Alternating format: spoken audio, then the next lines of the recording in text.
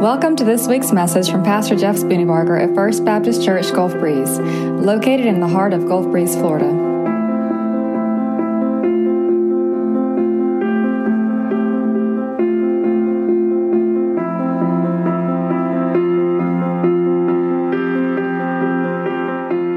Open your Bibles to Romans chapter 8.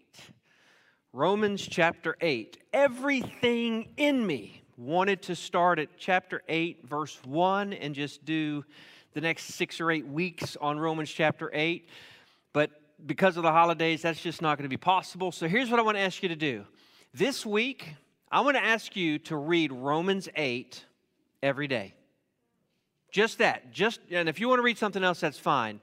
But just read Romans chapter 8 and let God speak to you through it. It is such a thick, powerful chapter in the Bible that it truly will change your life. It really, really is that good because it's the summation or the culmination of chapters 1 through 7 up to that point. But in chapter 8, what we're going to look at, starting in verse 31, is the security that you have in a relationship with God. But I want to tell you why I thought of this. So this past week, a friend of mine posted something on Facebook that she wrote, and she was just expressing a longing that she had inside of her heart. And when I read it, it just struck me as a longing that most people have. And I actually responded to her. I said, "You've just given me a great idea." She goes, "What's your idea?" I said, "I'm going to preach a sermon on what you just wrote. Because what you're asking for can be found." Here's what she wrote. She said, "I want an epic love story. I want meaningful milestones, not just short-lived dates. I want to grow, not replace. I want the you and me until death do us part kind of love story." Isn't that beautiful? What she was expressing was a longing for a relationship that was meaningful, intimate, deep, and secure. And what I want to say to you is that epic love story has already been written. Not so much person to person, flesh to flesh, but something grander, something larger, something more infinite. It's the love story of a God who chose to redeem, to buy back, to purchase, to rescue His creation. And so in Romans chapter 8, we find the the crescendo of all that the author of Romans has been saying. In chapter 8, verse 31, he says this, "What then are we to say about these things?" Well, what things is he talking about? He's talking about the previous chapter, or all of the chapter 8, and then all the way back to chapter 1. Let me give you a quick reminder. The book of Romans is a book written to the Romans. These were Jews who needed to understand how the gospel was changing their life. They needed to understand what the gospel meant in light of their religion. Because as a Jew, they had all kinds of sacrifices, they had all kinds of requirements that they had to do to be near to God. And they were having this difficulty understanding that it really is a work of God. It is an act of grace that God has done in their lives. And there was a lot of uncertainty and there was a lot of insecurity. And so Romans reminds us of how bad we are. Now, nobody wants to come to church and hear how bad they are, right? I mean, after all, the way that we're supposed to do things nowadays is you're supposed to come here 10 ways that you can have a happier life, and you're supposed to come and know how you can have your best life and eat it too. Wait, I'm the cake and eat it. I got it wrong. So you were supposed to make you happy, but here's the deal. This passage, there's nothing more satisfying. There's nothing more happy, but you can't truly know what God is talking about here until you realize where you have come from.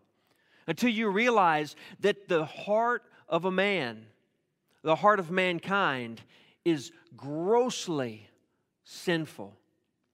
The heart of a human, it only wants to do evil all the time. You say, "Wait a minute, I do good stuff." Yes, you do. But the only good that you do is the good that God is doing through you, because you have been made in the image of God, and so His fingerprint is upon you. But left to your own devices, me left to my own devices, I am a mess. It doesn't take us. Now, it's easy for us to look outside of ourselves and see this, right? I mean, all we have to do is look at the news. I don't know if you saw on Friday, there was this special about a husband and a wife who had 15 children kept locked up in their house for their entire lives.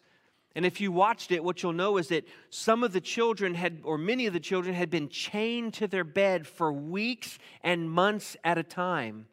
The only way that this family was recognized as to what was going on is because one of the children escaped one night and happened to be running down the road and found a cop and said to the cop, "Please help me. We're being abused." And if you saw that clip, what you realize is that she said, "My two siblings are currently chained up because they were guilty of stealing food because they were hungry." What kind of an animal does that? To treat a child like an animal. Does anybody have this sense of anger hearing that? Does anybody just want to bring out the flesh and say, "Lord, can you give me just 1 minute?" And see, that alone describes our own inadequacy, because we want justice on those kind of things, but when we look at our own heart, we want to just let it slide, don't we? We want grace, but we don't want others to have grace. Here's what the gospel is telling us here. The gospel is telling us is that we are broken beyond repair in our own flesh.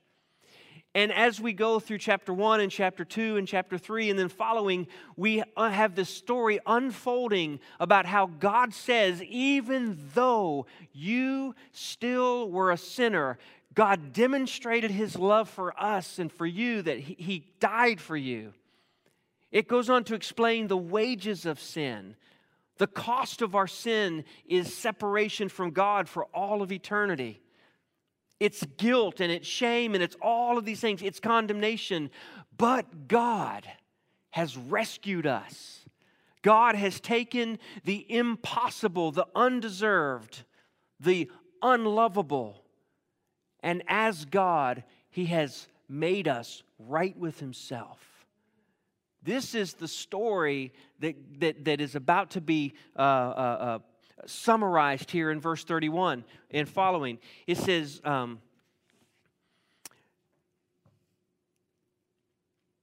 "What are we then to say about these things?" Here's the summary of these things. This almost could be a hymn, or it could be a poem of sorts. It says, "If God is for us, who is against us?" You know, we talked about being thankful. We're thankful for a lot of things, or at least we try to be thankful for a lot of things. And Kevin was absolutely right. We should be thankful for the little things, but I want you to consider the grander things as well. Because a lot of times what we're thankful for is what we have, not for whose we are. Sometimes we're not recognizing the fact that there is a security for the follower of Jesus that is impenetrable. There is a love that God has expressed to us that we cannot describe with human words. There is something that God has done to rescue us when we did not deserve it, that He has given it to us free of charge, except that it cost Him His very Son's life. So, if God is for us, who is against us? A better way to translate that, instead of "if God is for us," in the original language of the text, the Greek verb is translated better, "because God is for us." Not if God is for you, God is for you. And because God is for you, who can be against you? Amen? Now, let that sink in. God and you are the majority. Let me rephrase that. God is the majority. He just brings you along with Him.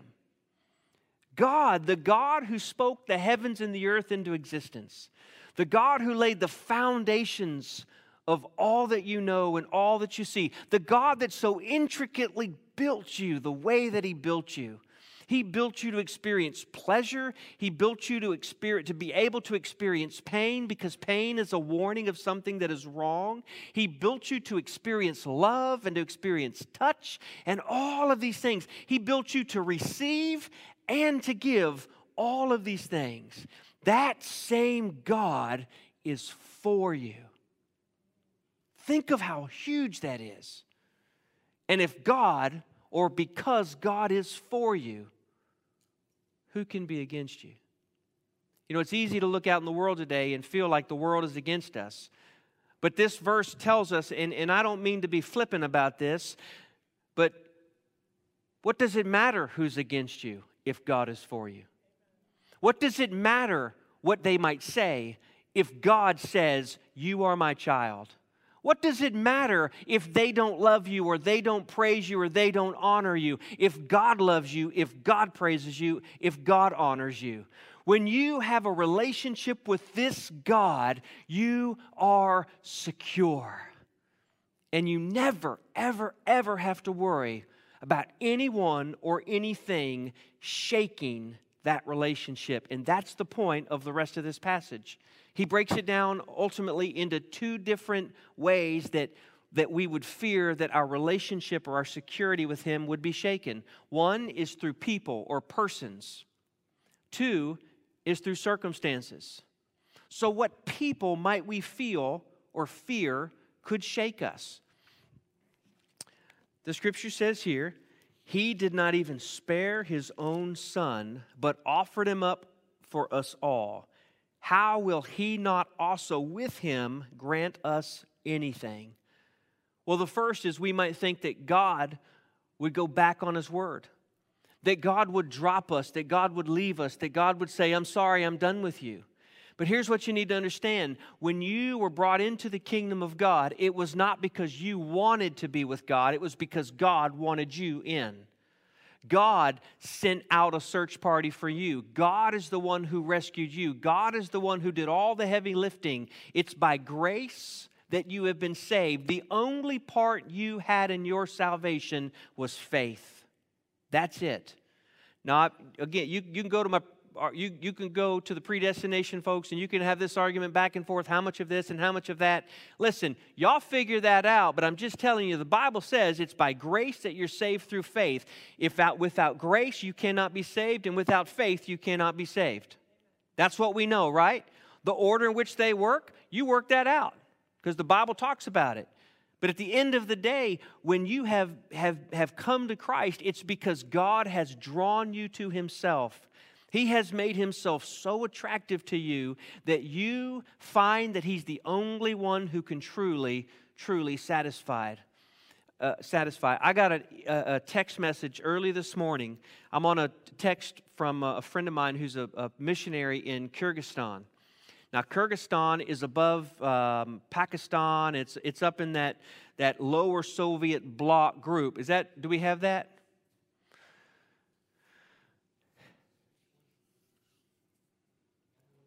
Okay, so this text that I got was a reminder of the power of God and how God rescues people. So we're going to try to get the picture up. If not, then you just have to imagine with me. The man is blind. He's looks like he's in his 60s, maybe. There it is. Whew, scary. It's the one right here to the left. You see that? So, I'm guessing, I don't know how old he is, but he's an older gentleman. He's blind. That is his niece right there. My friend said, pray for this man, because today he came to Bible study for the first time on his own volition because he wants to hear the gospel. God has been drawing him, but here's the beautiful part about this.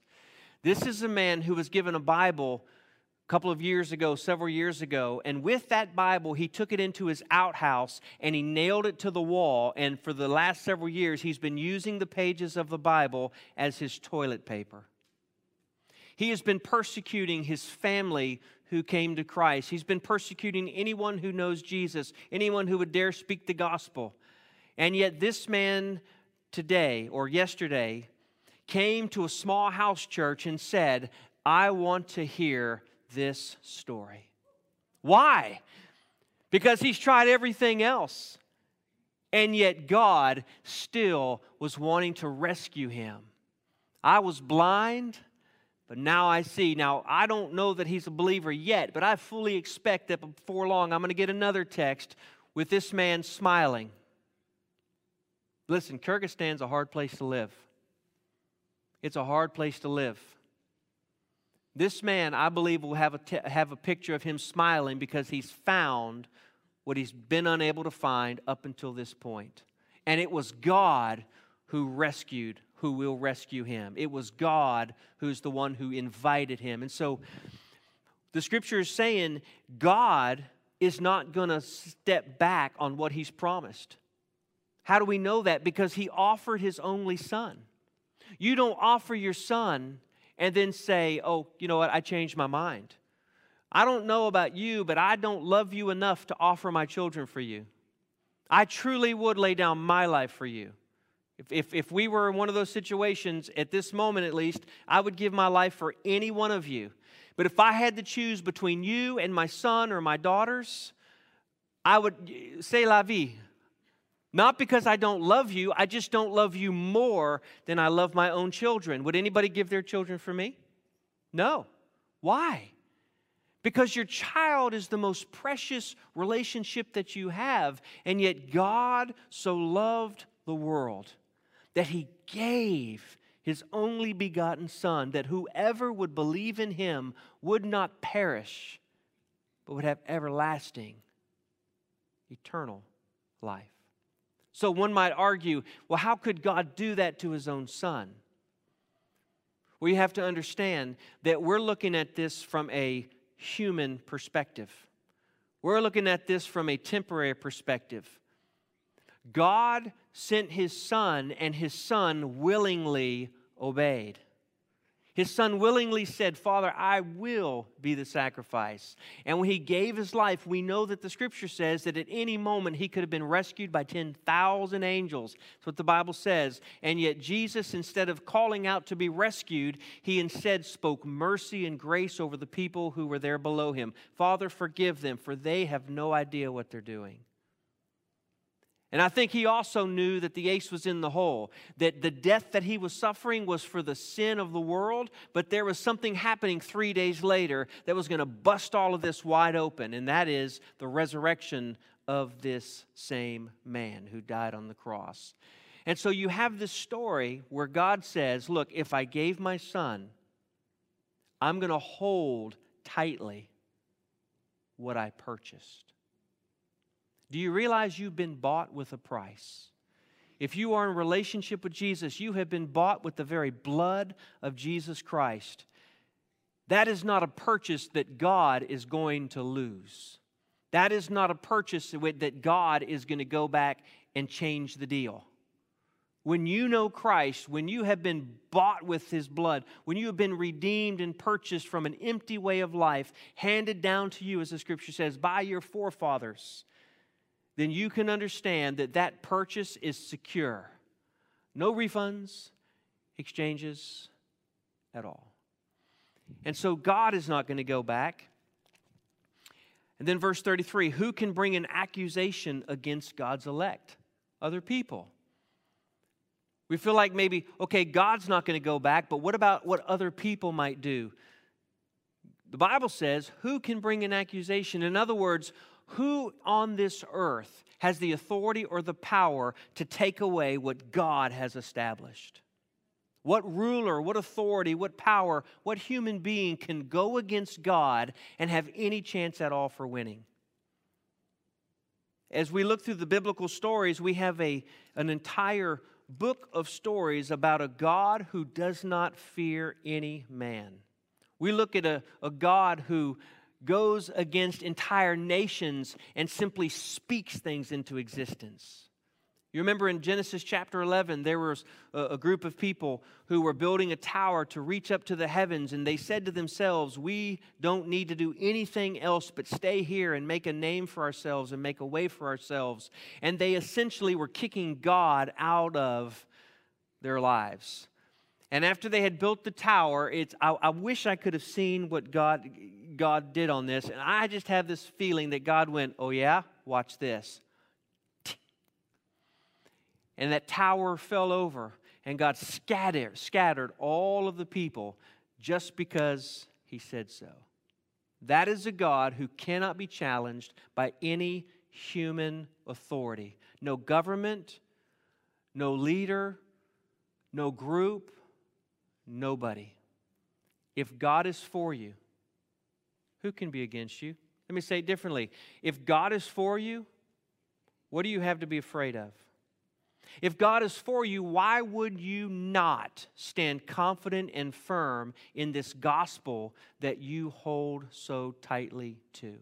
If God is for you, why would you want to try and experiment with anything else except for what God has laid out before you? Not only that, He says, who can bring an accusation? God is the one who justifies. Who is the one who condemns? Christ Jesus is the one who died, but even more, has been raised. So some might say, well, maybe Jesus is the one who can mess up the security. No. Instead of Jesus being a threat or a possibility of someone who could destabilize your relationship with God, it's actually quite the opposite, because the very next part of the verse says that He is also at the right hand of God and intercedes for us. Do you see what God is doing? Jesus is at the right hand of the Father, interceding, mediating, helping. I was going to say helping the Father understand. The Father needed help understand, but the whole idea is this. It's Jesus saying, He's with me. He's with me. Now I want you to go back and I want you to imagine yourself looking in the mirror. Do you deserve that kind of grace? Do you deserve for Jesus to say, she's with me? I want you to think about not just the big picture, but the little picture. All of the things you've done in your life, all of the ways that you've been unfaithful, all of the ways that you've stepped out of what God's perfect plan is for you, all the way that you've been unloving or all the ways you've been unkind. I don't want to bring up the past to hurt you. I want to bring up the past to remind you that God has done a marvelous work inside of your life if you have been redeemed. Because what you were is not what you are. What you were is what you were. You are now a trophy of God's grace. And He intercedes for you even this very moment. He stands in the gap. This is a God who's done the unspeakable. And then He goes on to talk about the situations that might separate us. Verse 35 says, who can separate us from the love of Christ? That who should be a what? What shall separate us from the love of Christ? What circumstances or what conditions could possibly separate us from Jesus' love for us? And then he goes on to list a few. Can affliction or anguish or persecution or famine? Could nakedness or danger or sword? All of us have experienced these things in some way or another. Maybe not to the degree that others have, but can you say in your life that you've experienced affliction? Can you say in your life that you've experienced anguish? Yeah. Anguish is a deep kind of pain that resonates so much that nothing helps. Or can you say that you've experienced persecution? Famine, maybe not that you've been hungry, but you've been lacking something in some way. Nakedness, again, not necessarily that you haven't had clothes, but that you've been exposed, that you've been full of shame. Or sword. See, all of these things are things that happen to us. And what the Bible is saying is this: we are not guaranteed a life that is devoid of these things that happen to us. These things that happen to us are a result of the brokenness in the world. That's why bad things happen to good people. It's not because God doesn't love people. It's because there's a natural result of sin in the world. The natural result of sin is anguish. The natural result of sin is nakedness and is danger and is persecution and is affliction and it's famine. You know what? Nobody in this earth should starve. There should not be one single hungry person on this earth. Do you know why there's hungry people on this earth? Because people with the food eat all the food and don't give it to the people without the food. It's that simple. You say, well, wait, what are you talking about? Yeah, because no matter how much food we give to those who are hungry, at some point that is going to stop because somebody is going to stop it. Governments stop food shipments to the people. It's happened all throughout history. There should never be a single child who's without clothing. We have more than enough clothing on this earth to cover every single child. Every child should have food. Every child should have medicine. We've got stockpiles of medicine. Then why doesn't it happen? Because people keep it from happening. Maybe not you and me, but somewhere on down the line there is evil that is at work. And so we know that this is a possibility, not just a possibility, we know that this is a reality. In fact, verse 36 says it this way, as it is written, because of you we are being put to death all day long. We are being counted as sheep to be slaughtered. It goes back to Jesus' words when he said, if the world hates me, just understand they're going to hate you as well. But take heart. Take heart, because I've overcome the world. And so all of this stuff that is happening could possibly say God doesn't love us. But God does. In fact, none of these things can separate us from God's love. The very next verse says, no, in all these things we are more than victorious through Him who loved us. So in spite of the persecution, in spite of the nakedness, in spite of whatever physical situation there might be, God's love is unchangeable. You say, well, wait a minute, why doesn't God just fix it all? To be honest, I don't understand some of these things. I don't understand why some of these things happen, because obviously if God created the heavens and the earth, He could fix all these things, but the only way to fix all these things would be to end evil. Because the moment God fixes it in one way, the heart of man, being as evil as it is, will find a way to circumvent that and break it again, right? I mean, the only true fix is coming one day when Jesus Christ will come and reign as King of Kings and Lord of Lords. So the intermediate way that God fixes these things is you and me. It's you and me. It's when you pack a little shoebox and you give it to a ministry that sends them all over the earth in a container, that put them on giant ships and they send them all over the earth. And somewhere a child who's experienced the brutality of life at a Christian gathering opens up this box and sees for the first time some coloring crayons and a bookmark and a pair of underwear or a pair of socks. I heard a story of one of our own folks who grew up in a situation where, being in an orphanage, they didn't have anything to call their own.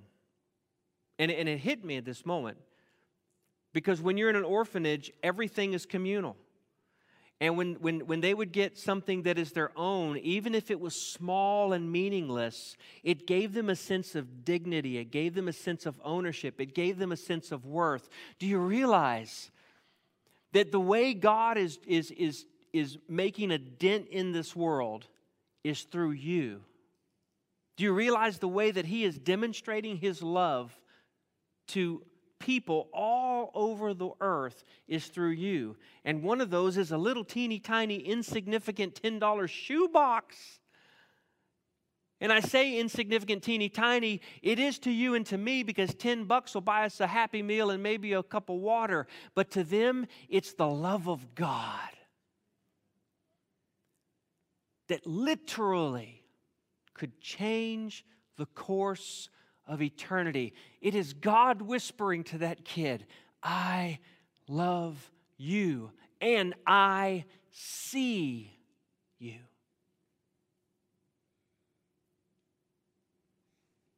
And if God can do that through a shoebox, imagine what He could do with you and me face to face, using our words, using our actions, using our wealth.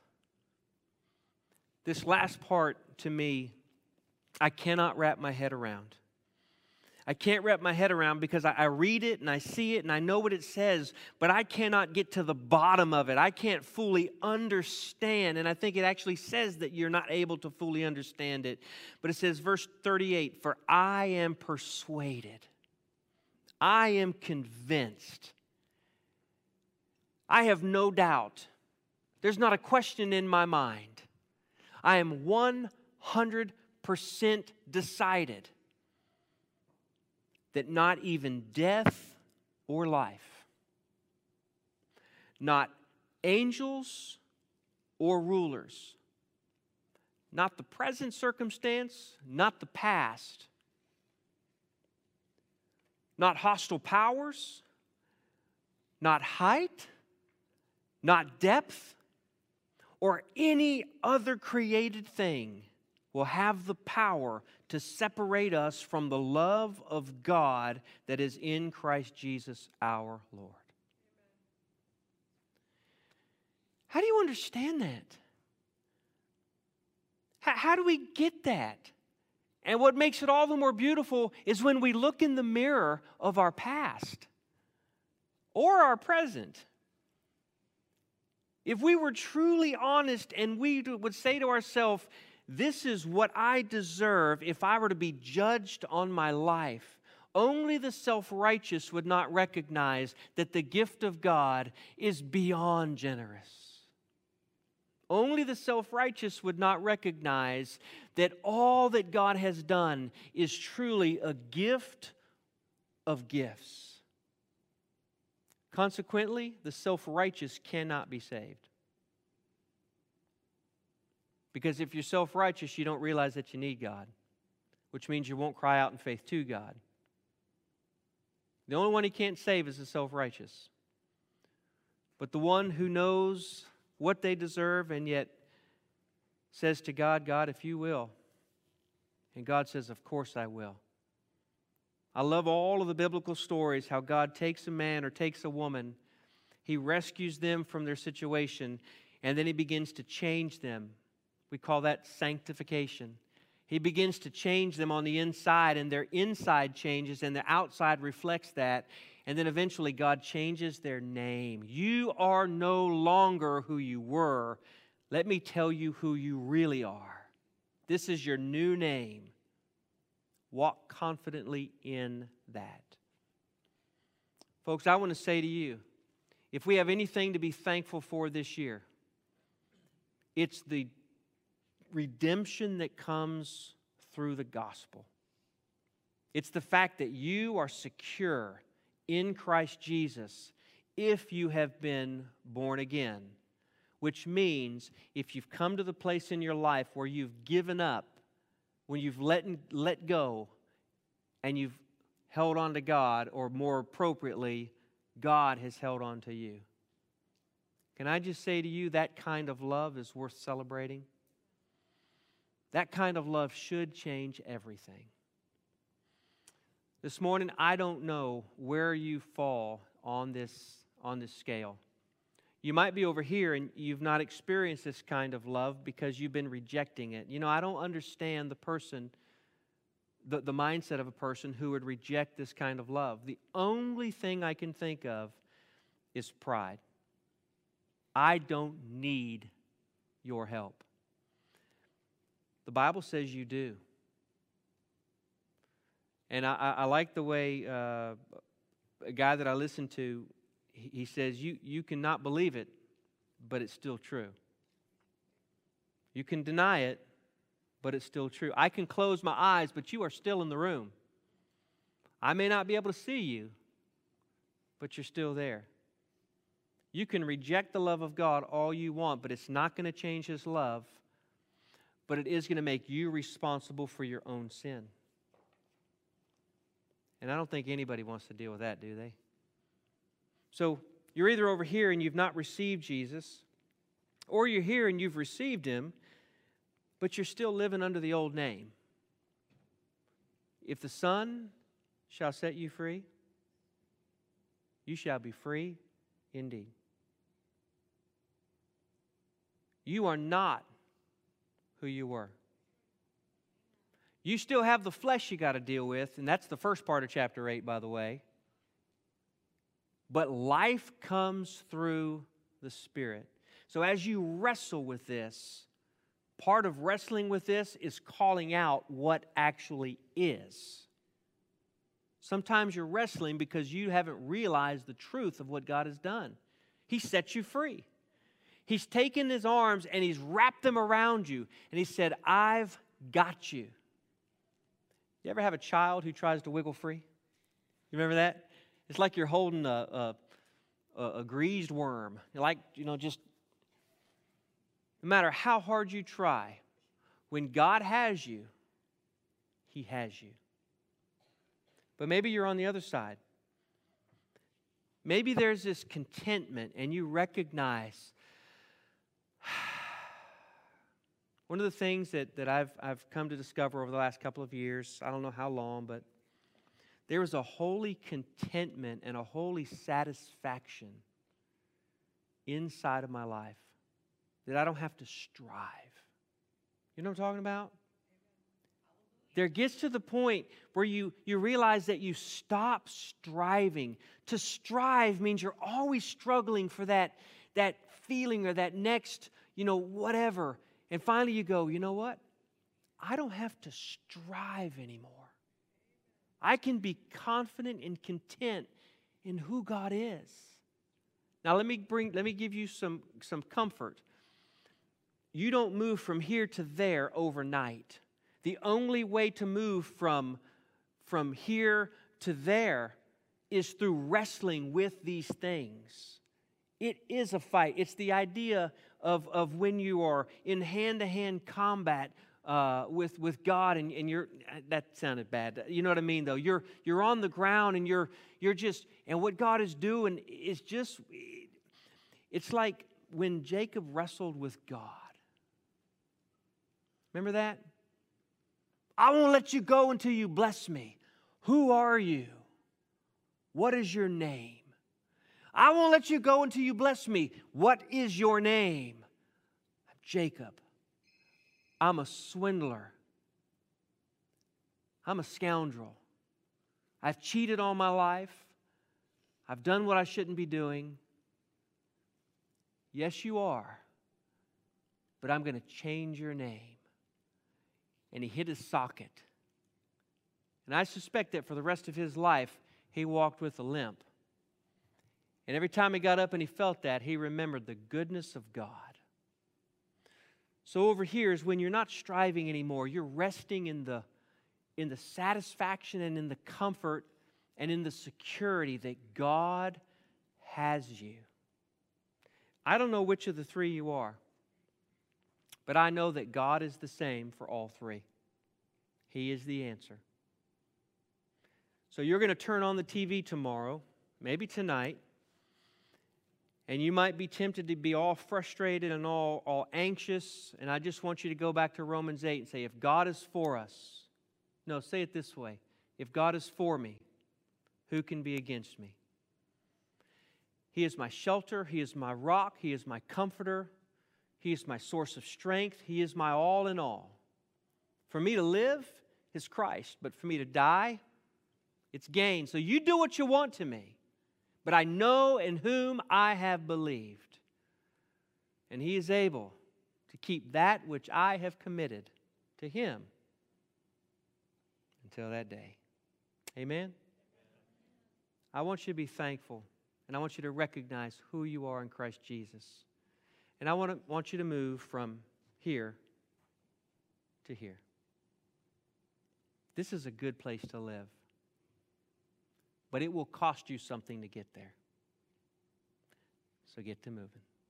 Will you close your eyes and bow your head for just a moment? This morning, if you've not ever trusted Jesus Christ, I want to invite you into that relationship. If God is calling your name, He's calling you to repent and believe. This morning, if you're wrestling with God and you're on the verge of giving up, I want you to hold on. This morning, if you're not striving any longer, I want you just to express to God your thankfulness for His own faithfulness. If you're watching by TV or by Facebook, I want to invite you as well. Don't forget that God is at work in your life. He's a good God. Father in heaven, thank you for your goodness.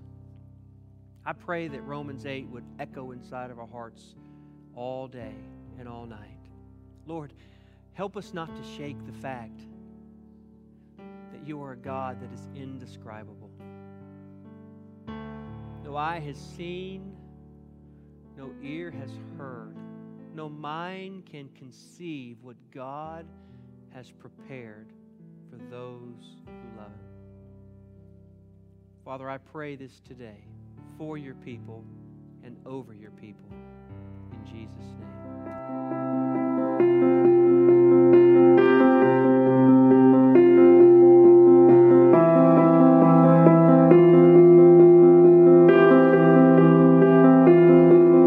Thank you for listening. You can find out more about First Baptist Church Gulf Breeze at fbcgulfbreeze.org.